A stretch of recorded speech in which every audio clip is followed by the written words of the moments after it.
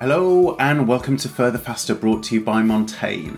I'm Daniel Nielsen and it's my job to talk to ultra athletes, explorers, filmmakers, mountaineers, people who are at the top of their game to find out why they do what they do and how they do what they do. Now, my guest on this episode is one of those people we like to talk to who run ludicrous distances and pretty quickly. So we're speaking to Ed Harris in the run-up to the Montaigne Summer Spine Race, the fair weather version of the 268-mile-long endurance race from Edale in the Peak District up to the Scottish borders. It's regarded as one of the toughest on earth.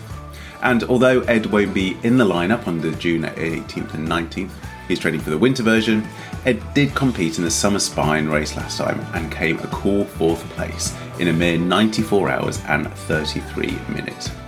So in this conversation, we discuss how to keep going when things seem very far away, how his training has shifted to focus on his well-being, and why the scenery of the race is one of the biggest motivations. Listen in.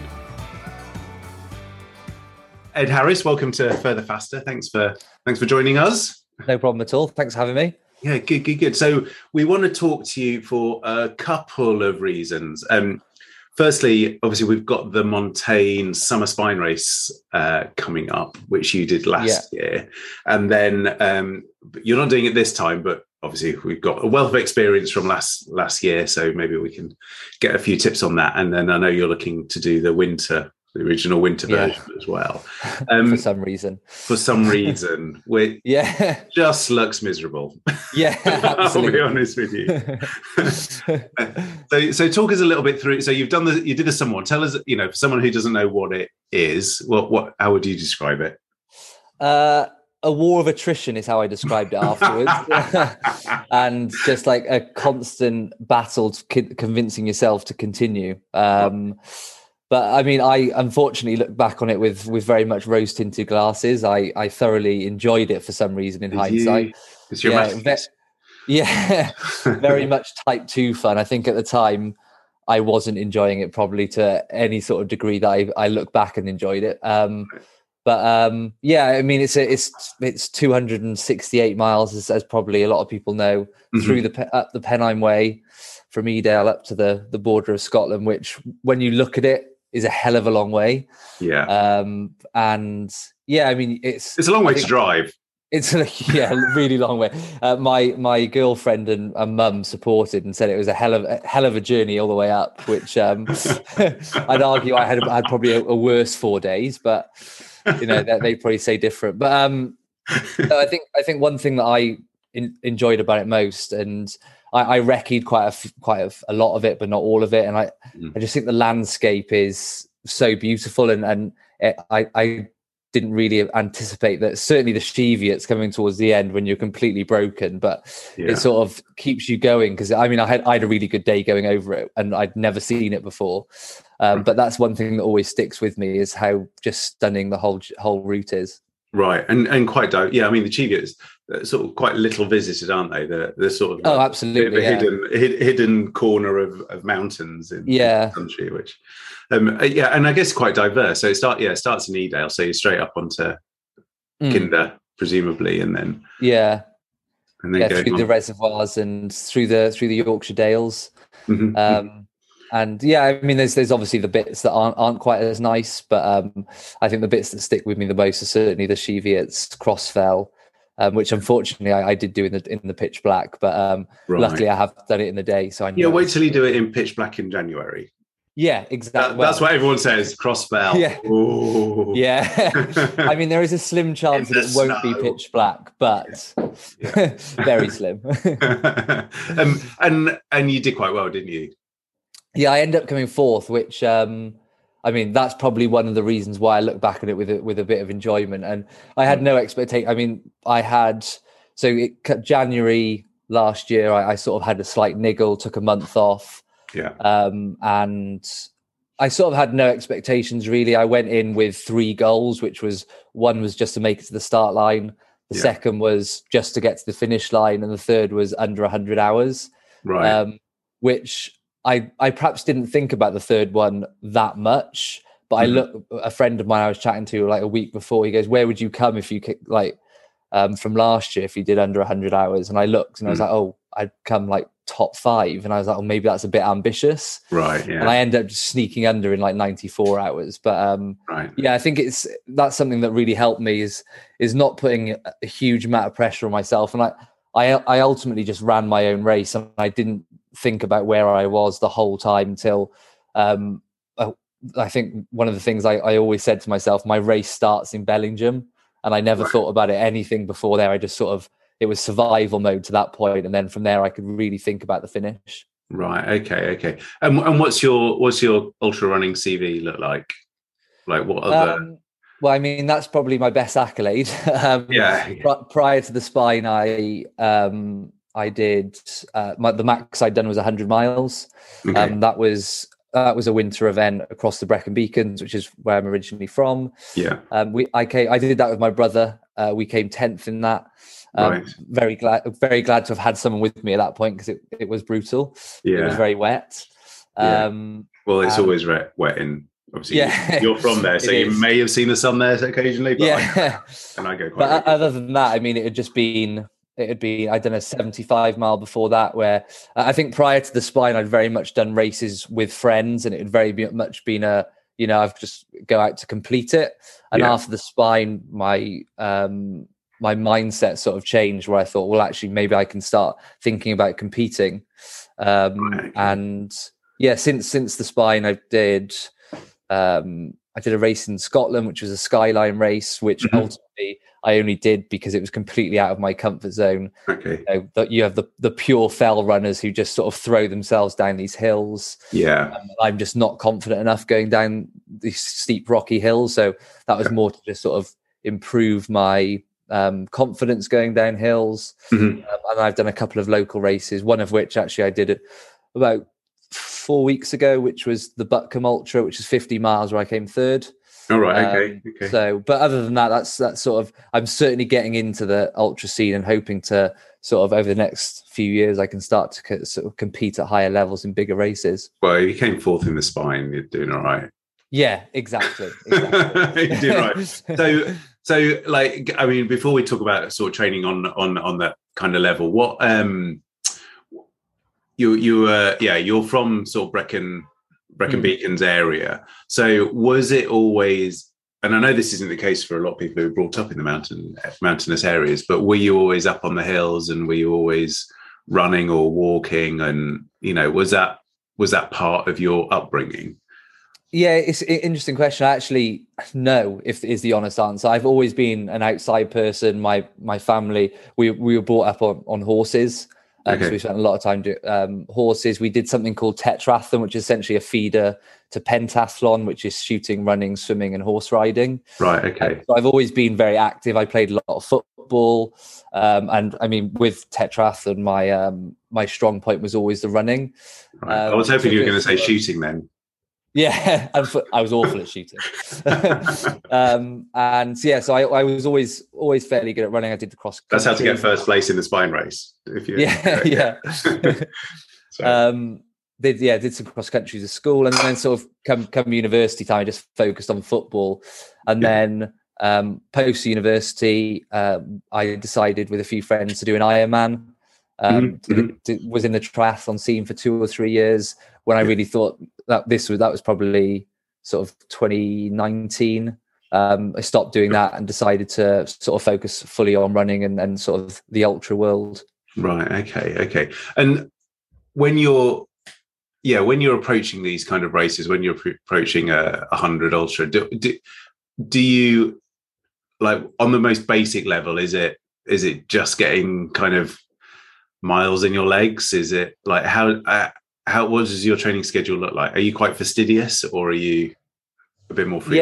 People tend to fall into one of two camps here. Yeah, I definitely used to be. I think triathletes are very notorious for, you have to get your hours in, you have to do this, you have to do that. Yeah. And I was very much like that. I think when it came to running, I definitely became a lot more lenient, and I definitely am certainly now. I set out a training plan. I've got a training plan set up now until January, but I'll really focus on, am I feeling fit? Am I feeling well enough to actually do said training session? If not, is there an alternative? Should I take a rest day? Yeah. So I very much focus on my well-being, which I guess could sometimes be perceived as a little bit lazy because you can kind of get out of it. But I'm not really like that. I'll always, I always think of sort of noting something down. It gives you that sort of urgency is the wrong word, but if you write something down, it gives you sort of some sort of reason to do it and something like that. So I always think it's really important to write things down and sort of focus your training in what your perhaps weaknesses are. I think when it comes to the ultra, I think it's so easy to just go out and run. Yeah. But I think one thing I've always been a big believer of is strength and conditioning. Yeah. So I spend 3 mornings in the gym a week. Right. And during COVID, I was in the living room every day, just doing with Joe Wicks. Not with Joe Wicks. No, I didn't get into that. But I was doing just leg strengthening exercises the whole time, because I think it's so easy to, one, get a niggle, and then two, once you do get a niggle, just continue to run. So I was very focused on that. And I think that's an element of ultra running and ultra training that people often miss. Another thing that I've when I was doing training for the Summer Spine last year, I just thought long, easy, hilly miles was always my sort of mantra. But I've certainly started to think now. I did a marathon in Manchester Marathon in April, and I'm definitely sort of from that focusing more sort of 1-2 sessions a week that are sort of high intensity, which I wasn't doing this time last year. So hopefully that'll just increase my speed and my efficiency. Right. Okay. And then for the strength and conditioning kind of stuff, are you very specific about what you do? And, you know, is it definitely strength and conditioning with running in mind, or? So this is very much, it's an interesting question, because I've always thought I'm probably doing it wrong. Right. But yeah, it's very much strength and conditioning. So you don't really know.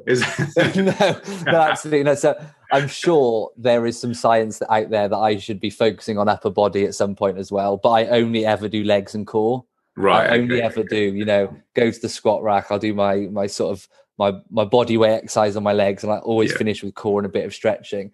I think there's probably an argument for I should do body weight exercises, but I've never looked into it enough upper body exercises. Okay, well, maybe some listeners can pile in on Instagram and share an opinion. that would be hugely useful. But I mean, I'm very light on top. I've always struggled to put muscle on, and surely the lighter I am, the better I'm going to be. I would have thought so. Yeah, and there's not much of a call for pull-ups in the middle of no, exactly. The middle of the Pennines, is there? Yeah. And so obviously you're training quite. You've got your training schedule for the summer. Is the winter one any different? Like, is it different because it's winter, or is it different because you've just learned more, kind of moving forward? Yeah, I think it will be slightly different in just the way I adapt it compared to the summer one, because of things I've learned, so like the speed work, etc. One thing I will definitely do is train more with a heavier pack, just so, like, for example, last weekend I went on about a couple of days, went walking the Black Mountains and I just made sure that I overpacked. Walking is something, again, I mean, going back to my training, is if, like, for example, I didn't run last weekend, I just went on a 30-40 mile hike, which I just see as still very good training, because ultimately you're going to be walking during the spine at some point. There's no two ways about it. I think that the pack training is definitely something that I'm going to be doing. I guess I'm going to spend a lot of time trying to get cold and getting used to it. Trying to find the right kit in those situations. I've done quite a lot of running in the dark, just because I guess that, again, that comes from a confidence perspective. It is quite, it's quite eerie. It's quite when you're on your own, even when I'm based in the southwest in Bath, and just, you things make noises when you're running in the dark, and you just got to learn to just act normal when it comes in, and not overthink things. And that's something that I focus on quite a lot over the last sort of couple of years. Sure. And when you like that reminds me, I can't for the life of me remember a name right now, but someone who we spoke to did the spine race talking about kind of, seeing ghosts or seeing sights and kind of that, when your mind is so tired and you're in the middle of the, you're on crossfell and there's sleet coming down and that kind of thing. Do you kind of, when you did the summer version of it, did you have any kind of moments like this when you were, confused or didn't really know what you're doing, or were you just never really confused? I very much struggled, and I'm sure a lot of people in front of me and behind would have slept less than me, because I just really struggled with the sleep deprivation. In all, I probably got about 10 hours sleep, which I mean is obviously over 4 days is absolutely nothing, but it's quite a lot compared to people around me. So yeah, I didn't necessarily get confused, but certainly there's one sort of moment I do remember, which is, I think it was on the second night, because we started at 6 p.m. actually on the summer one last year, was going over sort of over towards Howes or Hawes. I always get pronounce it wrong. I remember I was going along the mountain. I just saw someone sat down on the side, and I just assumed someone was sat down on the side. And as I was just approaching them, they never appeared. Right. At the time, it didn't freak me out at all. And I just thought, this is just normal. And I think when you are so tired like that it's almost like you can't be bothered to be frightened or worried or confused. It's just sort of, and at that point, I was so close to hard raw, which is checkpoint number 2, that I was just like, I just don't care. I just want to get there and sleep, to be honest. Yeah. So I didn't have, but I know some people had some weird moments of confusion, which luckily I didn't have, but it's not to say that I won't have next time. Yeah, because you're going to spend an awful lot more time in the dark. Yeah, exactly. And the dark, it's when like your head torch creates shadows is when it gets weird and you see weird things. But we'll see what happens. Eyes looking back at you. And so the other thing that I wanted to talk about quickly was you'd obviously the Brecon Beacons is your patch, as it were, and kind of go back to youth. You tell us about, you made a film about that, or devised a round. Is that right? Yeah, I did. So prior to 2020, before COVID hit, my aim was really, I mean, I didn't have it set in stone, but I was going to try and do the Bob Graham, just, under 24 hours, see what it was like.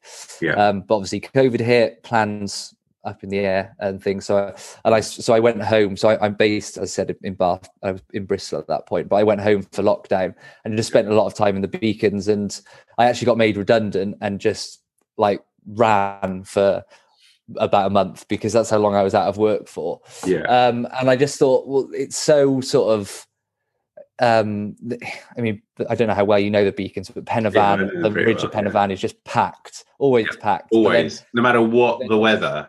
Exactly. Yeah.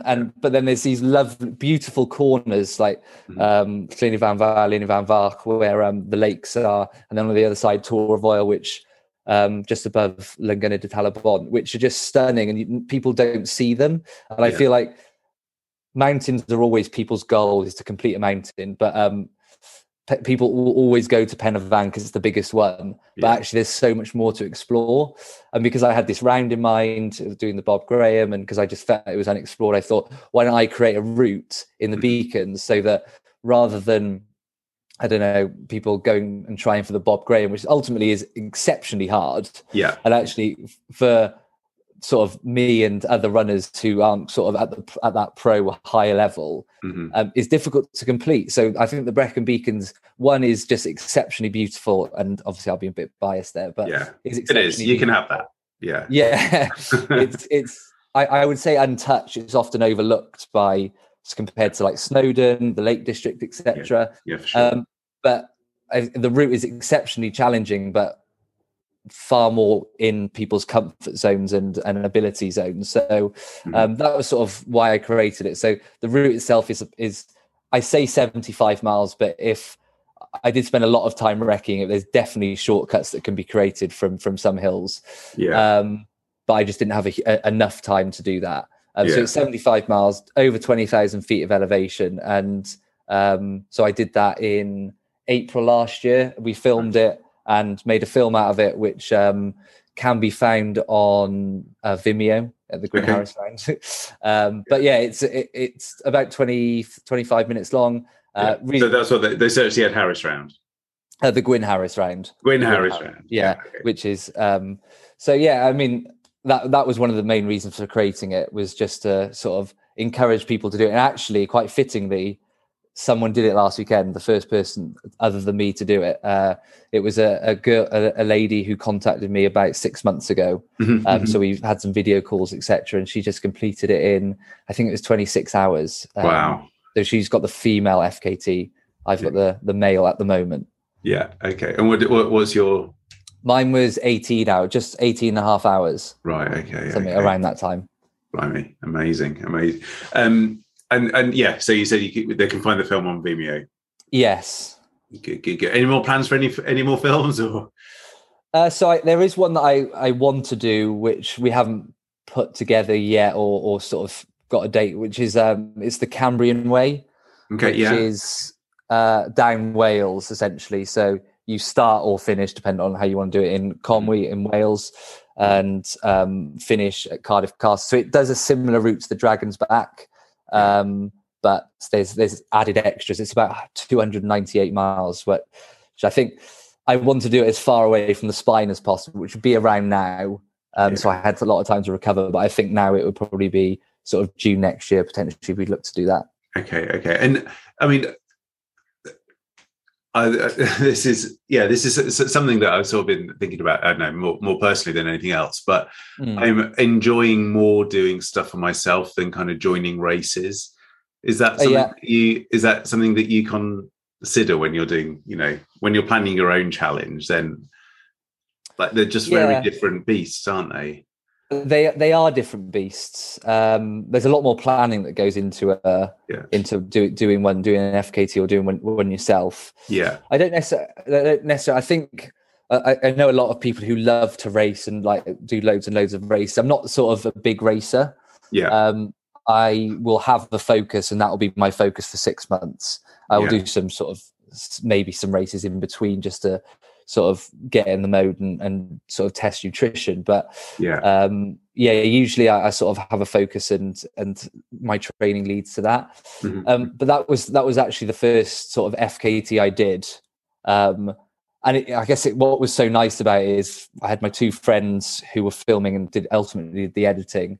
My mum was there, my girlfriend was there, my brother was there. It was a really sort of, I say a family event in sort of inverted comments, but that was a really nice aspect, because you have all these people around you that sort of are supporting you to that end goal, which is really nice. But sometimes it is quite nice in the spine when you're running along and you're sort of competitors. And someone's there's an arrow to follow. there is, but it's nice then to just chat to people and sort of lose 20 miles because you've just been chatting for so long. Amazing. And then beyond that's probably that's the next project, is it, after the winter spine? I think so. Not, as I said, not set in stone, but certainly been on my target list to do. Exactly. On the podcast. Exactly, on my to-do list for sure. Amazing. And I think because it's Wales, it's fitting, and it's it'd be something really cool to do, I think. Sounds amazing.